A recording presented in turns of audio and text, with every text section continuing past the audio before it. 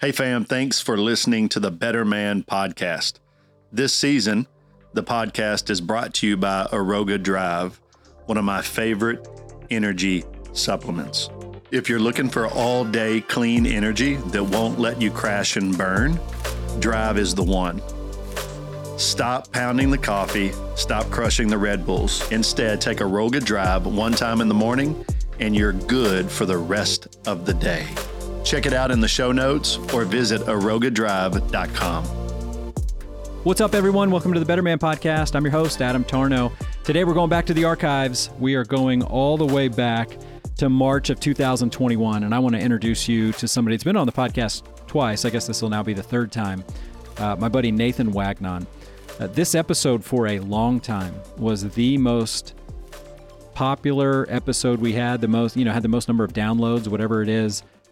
People loved this episode. It was entitled How Men Grow Spiritually. And, if you really think about it, guys, we are fascinated with growth.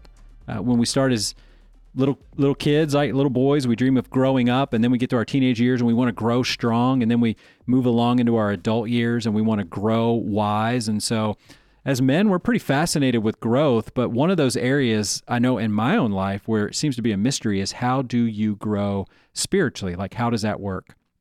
And that's what I love about Nathan and his message, because he really simplifies it. And so this is going to be very refreshing and very eye-opening for a lot of you. So I'm glad we're bringing this one back from the archives because it deserves to be dusted off. And we need this wisdom and we need this message now. So enjoy getting to hear about how men grow spiritually from Nathan Wagnon. And today we're going to talk about growth. And this is, as I was thinking about this, I think men are fascinated with growth, or we dream about growth. If you think about it as a little kid, you and I both have little kids. Little kids, you first want to grow up, right? Oh, yeah, you want to grow tall. Then when you get into middle school, high school, you want to start to grow out, right? You want to get some muscles. So then there's that. Then you maybe get to college and you think you want to grow smart. And so that you can get a job and then maybe grow rich, right? Is maybe what some men think. And then maybe you get past a little middle age like you and I, and we maybe want to start to grow in now because that growing out has taken on too much in our waistlines. We want to change all that. So I think men are kind of fascinated with growth. We like to think about growth, but we're not going to talk about those kind of growths today, or that kind of growth today. Today, we're going to talk about spiritual growth, because I think it is a lot of men that especially listen to this podcast are interested in that, but it's kind of mysterious, right? There's some mystery to it. And so this is a subject that I know fascinates you. So why don't you just give our listeners a little bit of a background? How did you get into this subject or being interested in this subject? When you and I first met at Dallas Seminary, I was very much in a tension point in my life. Yeah. And that came to a head where I was like, man, there's got to be something that's helpful. Like when you're a kid and in a healthy environment, you're a kid, you have a dad who's there to kind of like help you along and tell you, when changes start happening to your body, like, right. Hey son, here's what's going on, and you're like, okay, I thought I was going to die. So this is just a way where I was like, man, why? There's got to be something out there that helps us with the various seasons of the soul, so to speak.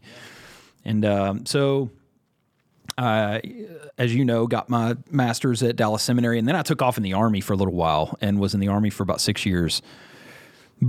Coming on the tail end of that, I started my doctoral work at Biola University at Talbot School of Theology, and one of the visiting professors was a guy named Bruce Demarest.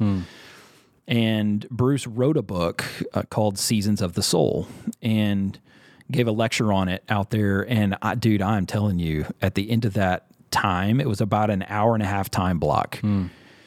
I was just blown away, and everything made so much sense. It was all like, oh, you're giving me language to things that I felt internally, but I didn't know what to call it. Yeah. And so that was about 8 years ago, 7 or 8 years ago. And I've been, then I come to realize, oh, this is actually something that's very ancient. People have been writing and talking about it for a long time. And I started digging into all that, and in those as you were talking about, those breakdowns in those segments or stages can be very helpful. we may have to edit this out, but my dad years ago when I was probably 10 or 11, he handed me a book called What's Happening to My Body. Let me get this out. What's Happening to My Body, a book for boys. Okay. Yeah, I remember being appalled when he handed me this because there was nothing happening to my body. Right. Oh gosh. so this, you were like, dang it, what am I? what are you giving me? Right. Yeah, totally. So then I open up the book because my dad's like, let me know if you have any questions. And there were drawings of stages of development.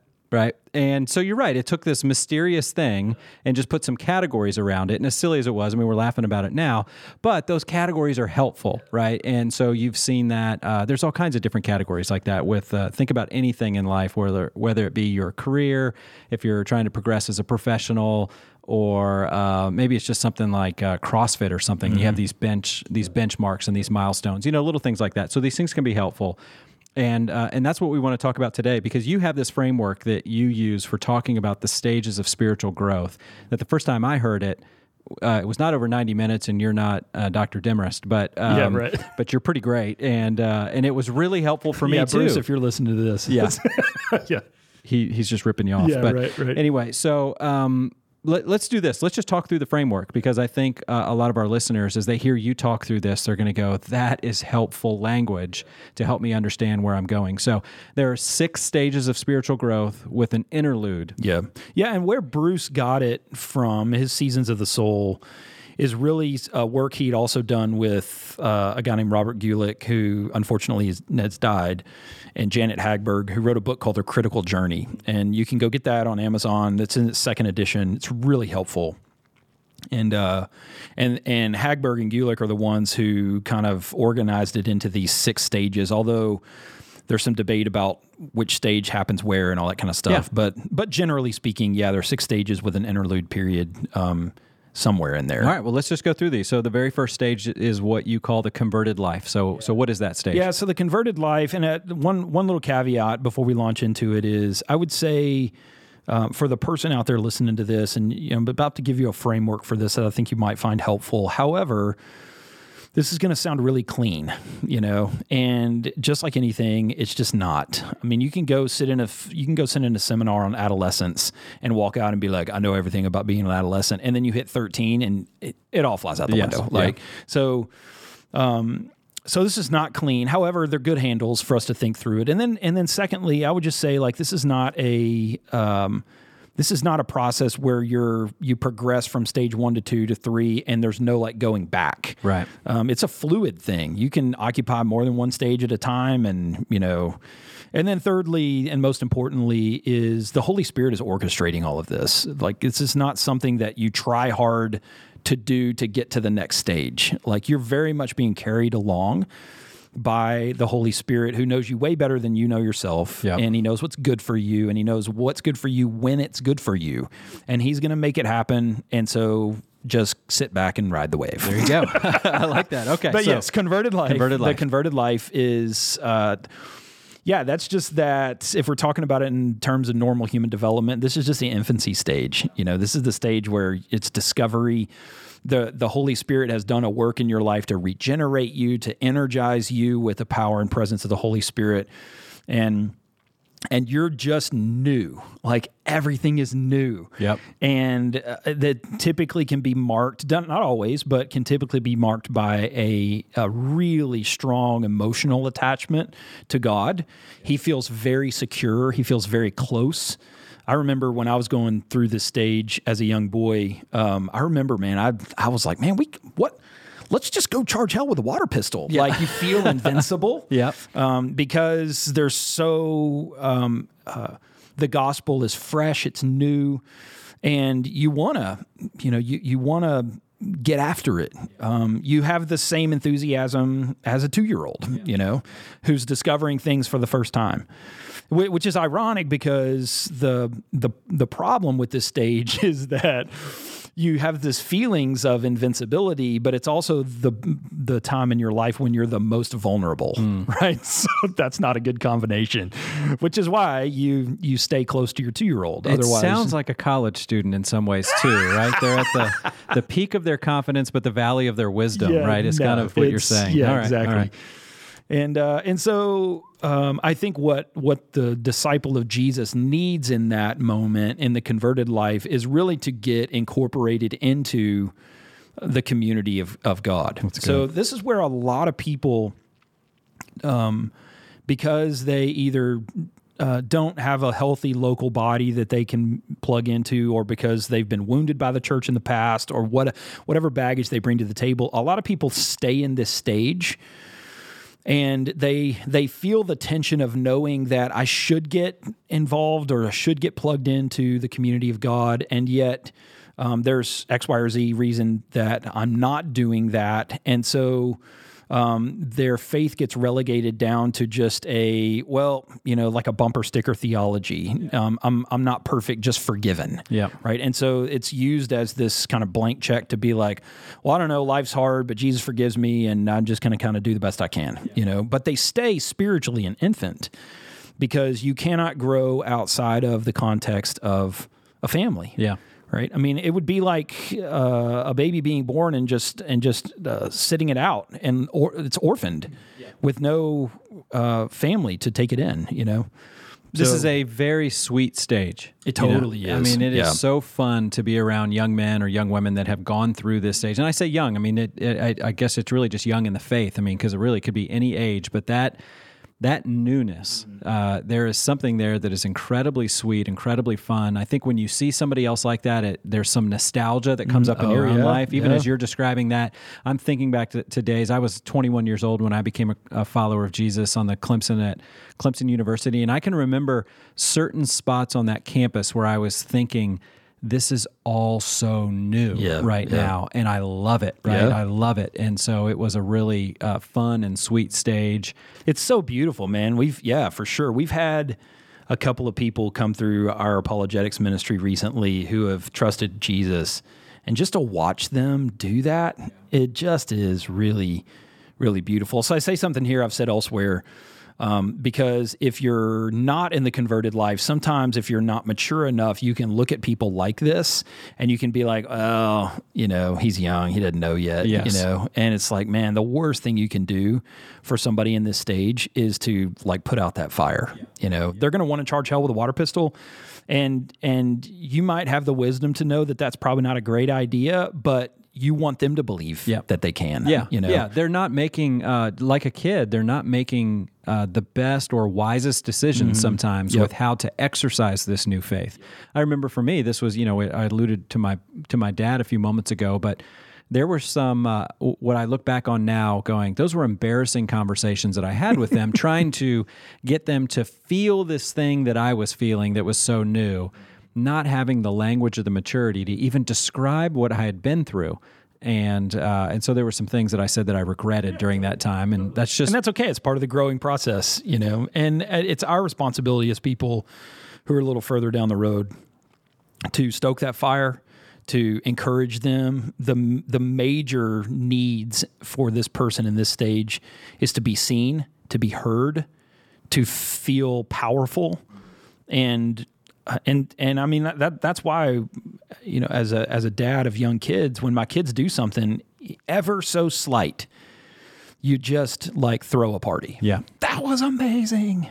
So that's this stage. That's it. All right. So now you move on, and again, as we just said, there's not these clean lines. You don't get this ribbon that says you just graduated, but you do look back and you realize now it's different, and so now you move into the second stage, which is called the learning life. So talk about that.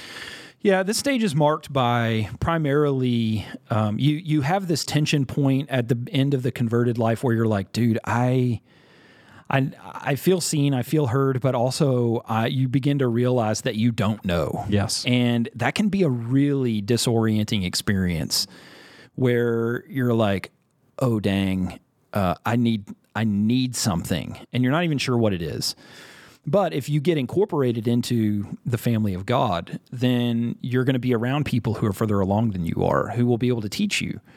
And so this stage is just marked by learning basic stuff. I mean, whether it's in a formalized, quote unquote, discipleship group or a small group community or a mentor or whatever it looks like, where people are helping you now put language onto your experiences, and they're helping you think through the Christian faith, the Christian life. They're teaching you basic spiritual disciplines like, all right, dude, let me show you how to read the Bible. Yeah. Let me show you how to pray. Yeah. And it's not theological. It's not, seminary or anything like that. It's just basic like stuff. Just read your Bible, and you begin to put some pieces together where you begin to understand in a deeper way what the meta narrative or the grand story of Scripture is, and you begin to see how you fit into it.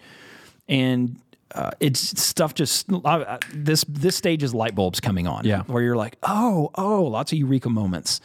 Now the danger with this stage is that because there can be because this can be a season of accelerated growth, quote unquote, where you're like, man, I didn't know any of this stuff 6 months ago, and now you feel like you know kind of everything, and you have a lot of information, but not wisdom yet. And so this can be really dangerous because people will look at their lives and go, man, I didn't used to read the Bible, and now I do.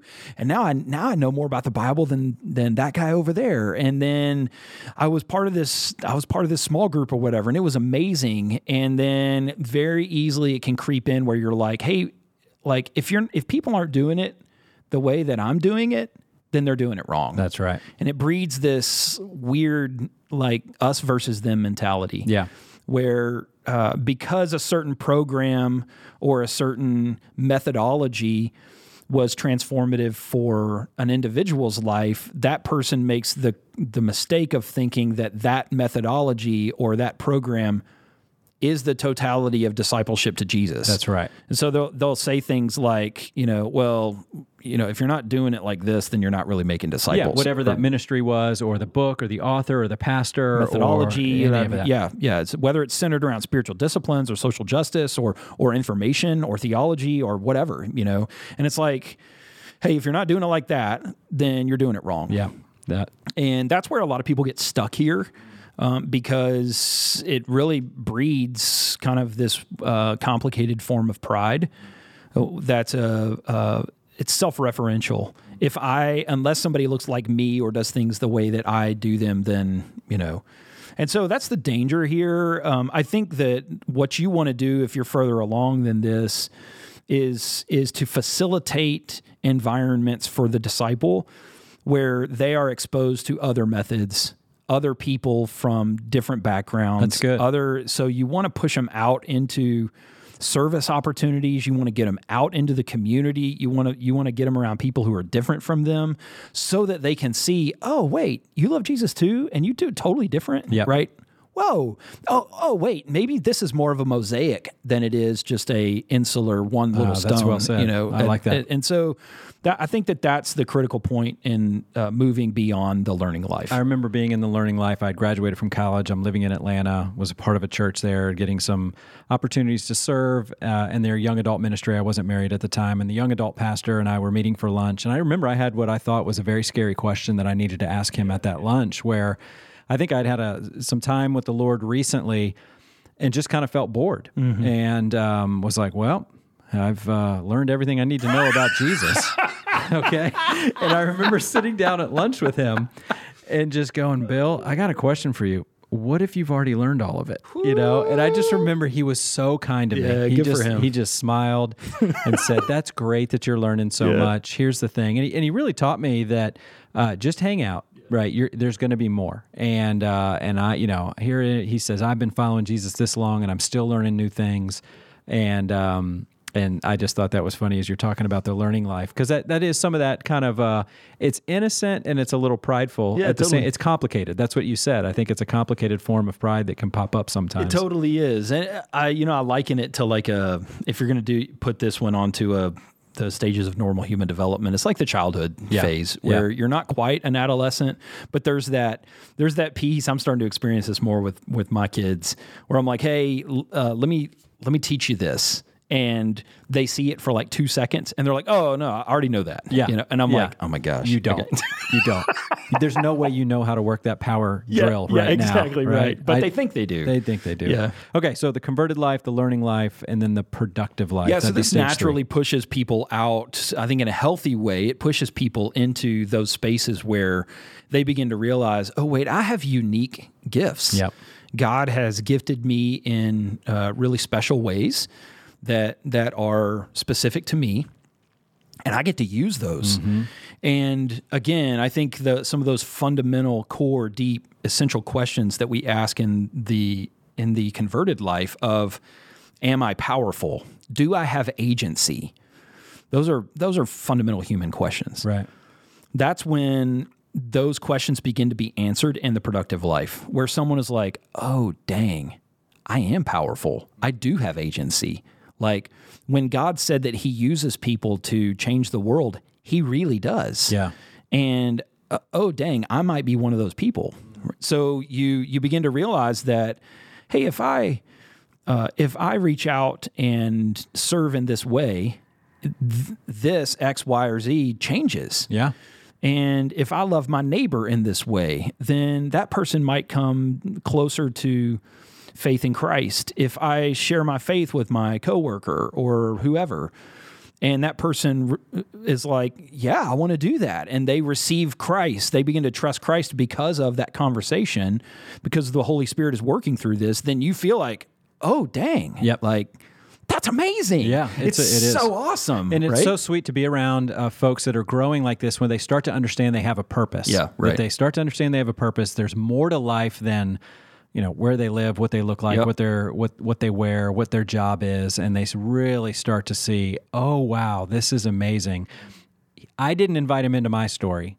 He let me into his, and there's something very, very powerful about that. Absolutely. It is, and I like that you just call it what it is here, that it's productive, because there's some real things that, churches start, gospel shared, Bible studies led, people discipled. There's some things boxes. are moving. Yeah, you can measure some things during this life, right? Or this stage. Which is the danger of it as well. It's a really beautiful thing that's necessary. I like to liken this stage to the stage of adolescence or like young adulthood. Yeah.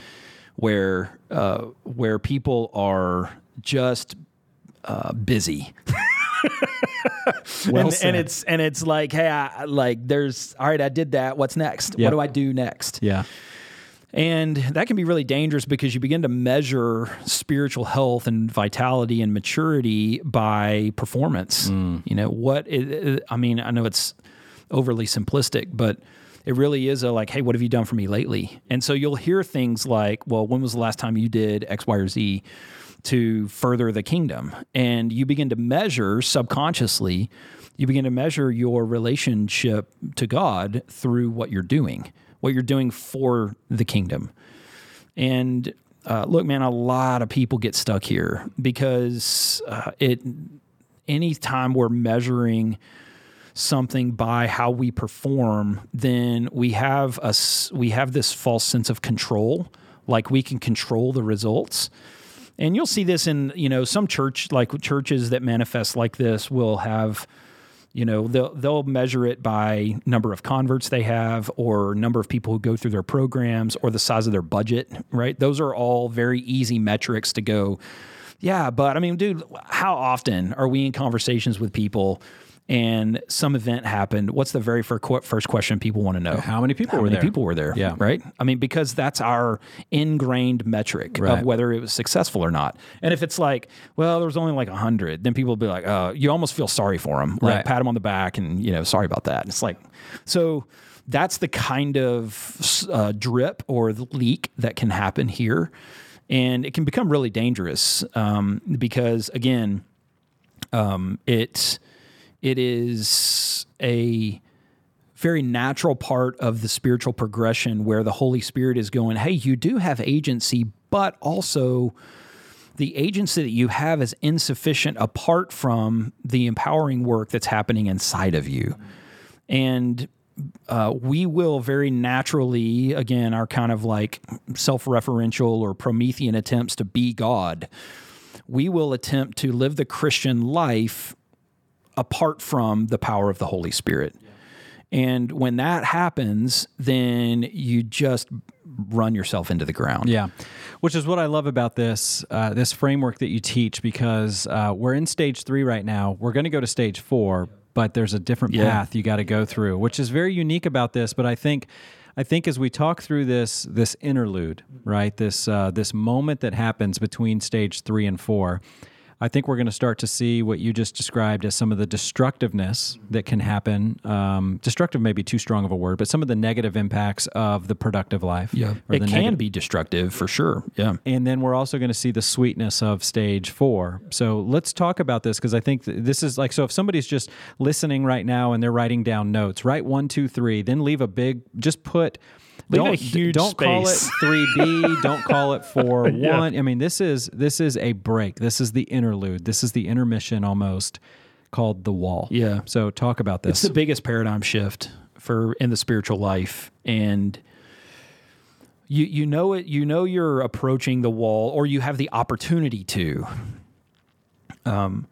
When you begin to ask questions like, "Man, is this all there is?" Like, I feel like I'm spinning on this hamster wheel. And am I really is the Christianity thing just really about the latest time that I served in X ministry? Is it really about the time, okay, now I'm going to share my faith with my waiter again, and what if I didn't? Yeah. And it's just, you just start to get really tired.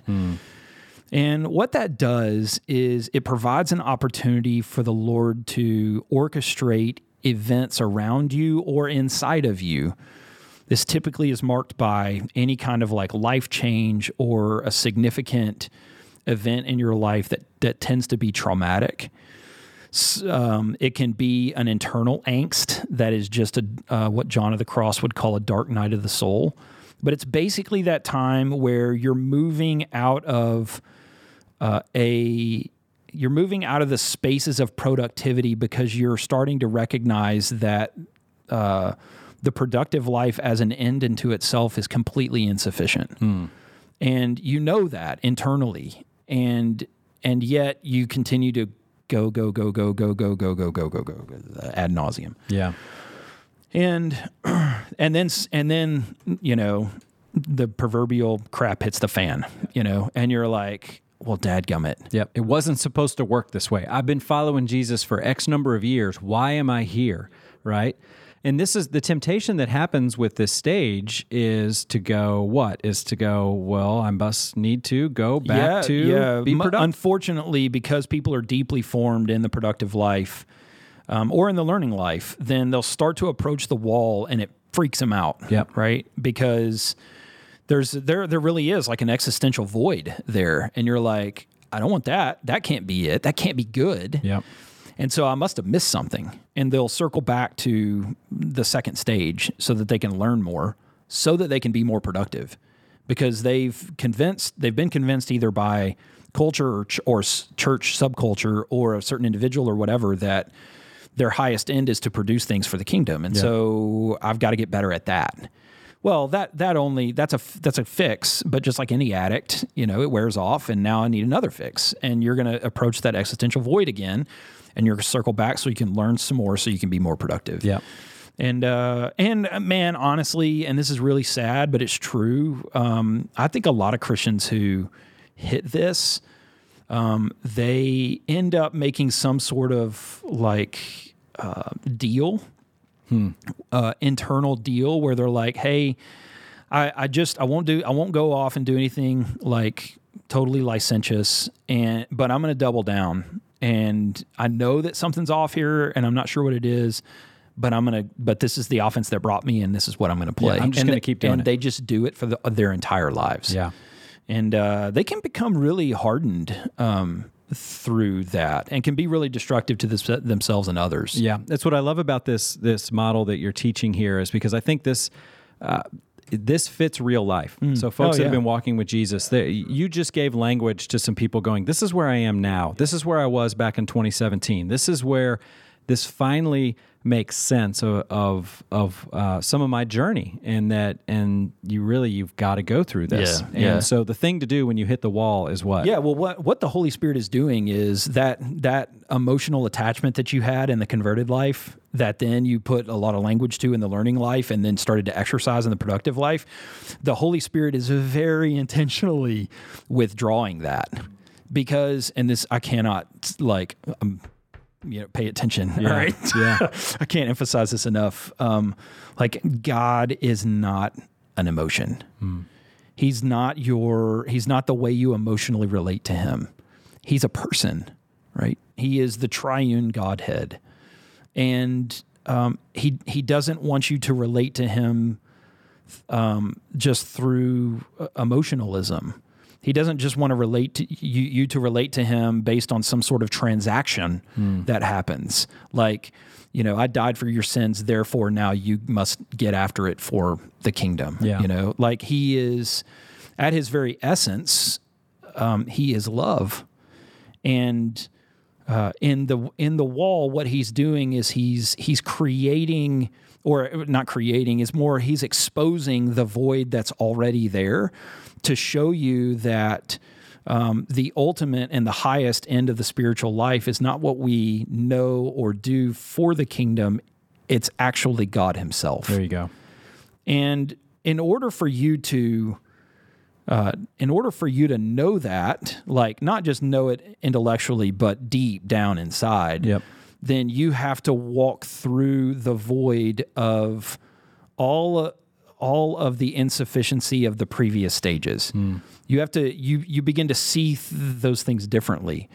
Instead of going, charge over the water pistol and learn all this stuff and then do all this stuff, you're like, hey, there's nothing wrong with those things, but they're leading me somewhere. Yes. They're not the end to themselves. And the wall experience is the thing that literally forces you, because you wouldn't do it otherwise. It literally forces you to sit down and be quiet. Like, shut up. Listen. Like, slow down enough to be comfortable with the silence. And it's I have a vision of Elijah in 1 Kings 19 when he's standing at the mouth of the cave, and all this noise is all around him, and then it goes away and there's this like gentle whisper,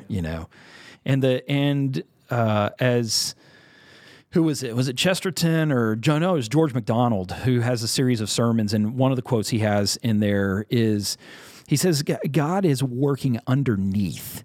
He's pushing up all of our malformation and dysfunction up to the surface. He's approaching his child from behind. That's great language, right? Where he's going, hey, this is who I am. I don't primarily care about what you know or what you can do for me. I primarily care about you because you're made in my image. I created you. I delight in you. I love you. And that, you just can't hear that unless you learn to be still. Yeah. And Brother Lawrence, I think, did this really well.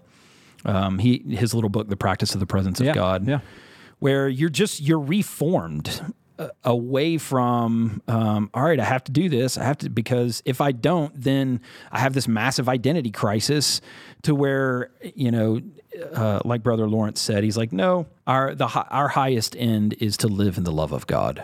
And there's a calmness and a stillness there. The frantic hurriedness of the productive life begins to fade. Yeah. So good. So we go through this wall, and then we can move on to these last three stages. And we can talk about these a little faster, because I think, honestly, the lines here become a little bit more blurred.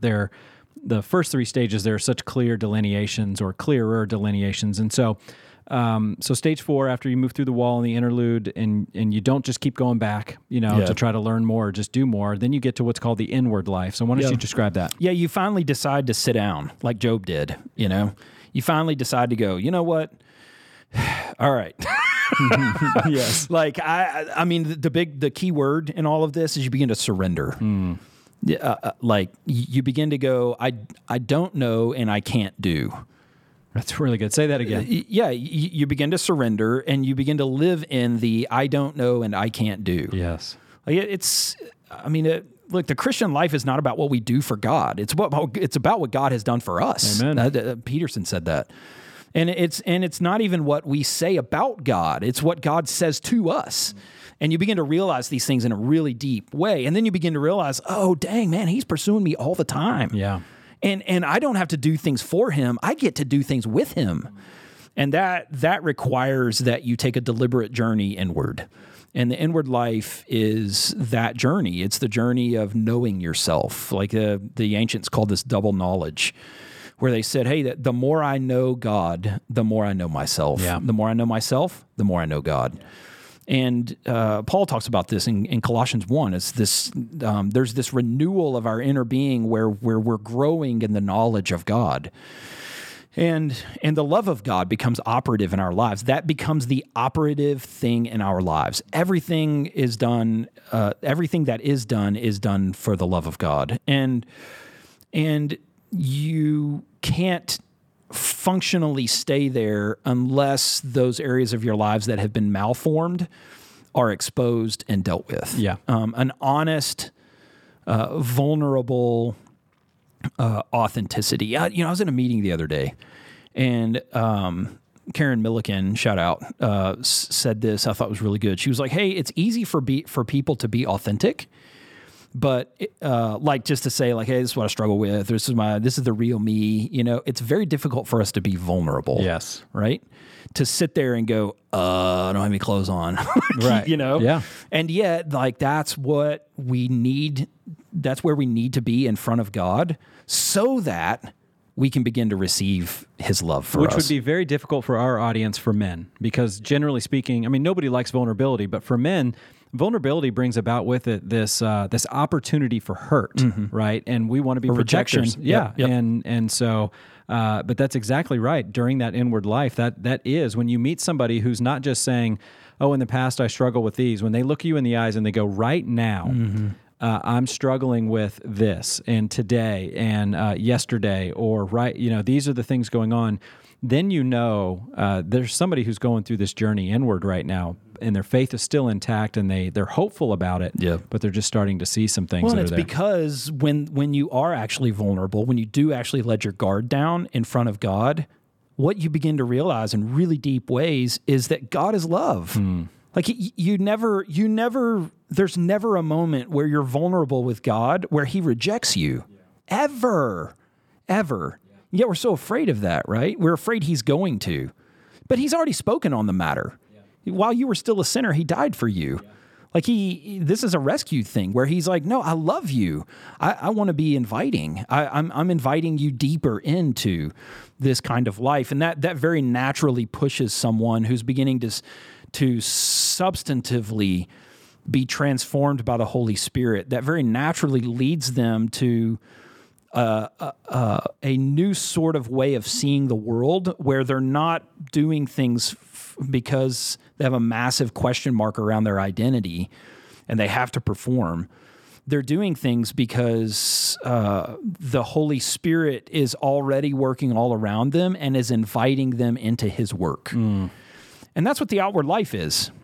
Yeah, which is this stage 5. Yeah, this fifth stage is the outward life, where now instead of perform, now it's Jesus going, hey, I'm inviting you. Like, come on. And you know what? It's funny because people are like, well, what if I don't go? It's okay. You don't have to. Right. Right? I think more often than not, if you're not ready, Jesus will invite you. And then if you're not ready, he's like, okay. Yeah. And he pulls up a chair and sits. Yeah. And that, and then another opportunity comes. Are you ready? And the whole time he's with us. He's with us. He's discipling. He's reinforcing. He's loving. He's and I think there are those times when when he's like hey, let's take this little bitty step, and you begin to realize as you begin to walk in Jesus's ministry with him that he's the one who's been doing it all along. Yep. And that's where in stage 3 you might picture the life of discipleship as like swimming up upstream or something, where you just go. And now in the outward life, you begin to realize, oh no, this is like riding a wave. like the power of the ocean is the thing that's carrying me. I'm just holding on, you know, and you begin to do things with Jesus. And the really obvious thing when you do things with Jesus is you're not doing anything. You're giving him your loaves and fish and going, that's all I got. Yeah, that's all I got. Now we get to watch amazing things exactly happen. Right. And then it ultimately culminates in this life of love, stage 6. So talk about that. Man, that's the thing where I think the Holy Spirit has done such a significant work in the life of the disciple that you have this full integration of being and knowing and doing. And all of it is centered in the fact that the disciple is fully and deeply loved. They're not just at times wondering, hey, does God love me? You know, they're living out of the security, you know, to use attachment language, an earned secure attachment with the love of God. So good. That they are, that question is answered for them. And so these people tend to be these people tend to be not busy. They're never in a hurry. They tend not to. They're not the chatty catty, you know, people who always have to say something. But they are the kind of people that when you're around them and they do talk, everybody stops and takes notes, you know, and they're like, that guy didn't talk a lot, but when he does, it carries a lot of weight, you know, because there's something different. And they in some ways can seem to a culture and even a church culture that's focused on winning, they can seem like they're wasting their lives because, dude, you could be so much more productive, you know? And it's like, but it's not about that. You're describing this person, and what's coming into my mind is the beautiful images of Jesus from The Chosen. Right. That's good. That's what and I think it's a great tangible example that is a gift to the church right now. So that is the life. That's the life you read about in the Gospels, right? Of Jesus Jesus embodied a life of love. It was it. Yep. Nathan, I love this framework. And as you said, let's go back to the caveats that you threw in the beginning of this. There are no clear, it's not clean. Like it sounds clean, like, oh, I'm in stage 4.2 or whatever. Yeah. But in life, it doesn't work out this clean, and you can go back and forth. Totally. And, I think the language of the wall, like I've said, is very helpful. And there's such a distinctive difference between those in the first 3 stages and those in the last 3. There's some similarities, but a heart has changed. Yeah. We begin to operate out of love, and not insecurity. Yeah, and I would say 2 other things. Again, I said this before, but the operative word in all of this is surrender. You don't work harder to advance. You get crushed until you surrender. Yep. And then the Holy Spirit takes you.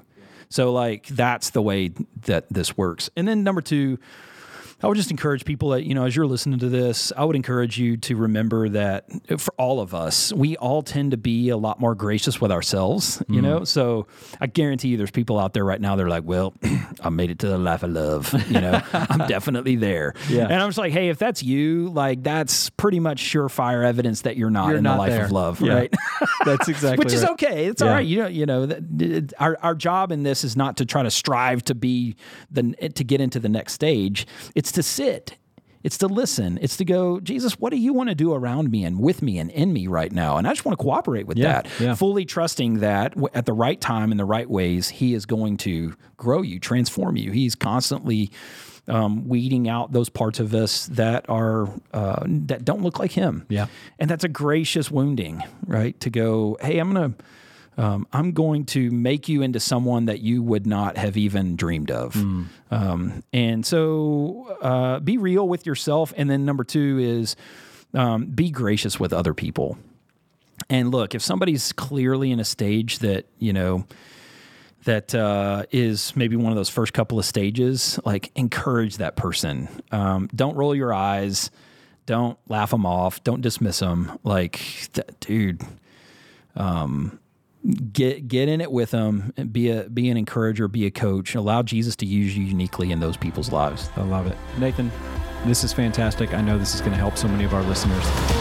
You know, one of my favorite quotes from Nathan is this. He said this years ago. He said, discipleship is not about working harder. It's about surrender. So wherever you are on this spiritual growth journey that we talked about today, It's about getting to know the heart of our Father in heaven and surrendering more and more of your life to Him. Nathan, loved having you in studio today. Thank you so much for coming by and spending time with us here on the Better Man podcast. If you'd like to learn more about how you can bring the Better Man 11-week experience to your church or your community, please visit betterman.com. Today's episode, as always, was mixed and edited by the great team over at Sound of a Rose. You can learn more about them at soundofarose.com. Once again, thank you for listening. Have a great day. Hey, brothers, if we want to finish strong, we need to start strong. And I can't think of a better way to start your day than with some encouragement from God's Word. That's what Better Mornings, the Better Man Daily Devotional, is all about. Start your morning with Better Mornings and be the man God has called you to be. Check out the link in the show notes or visit betterman.com/resources and sign up for Better Mornings, the Better Man Daily Devotional.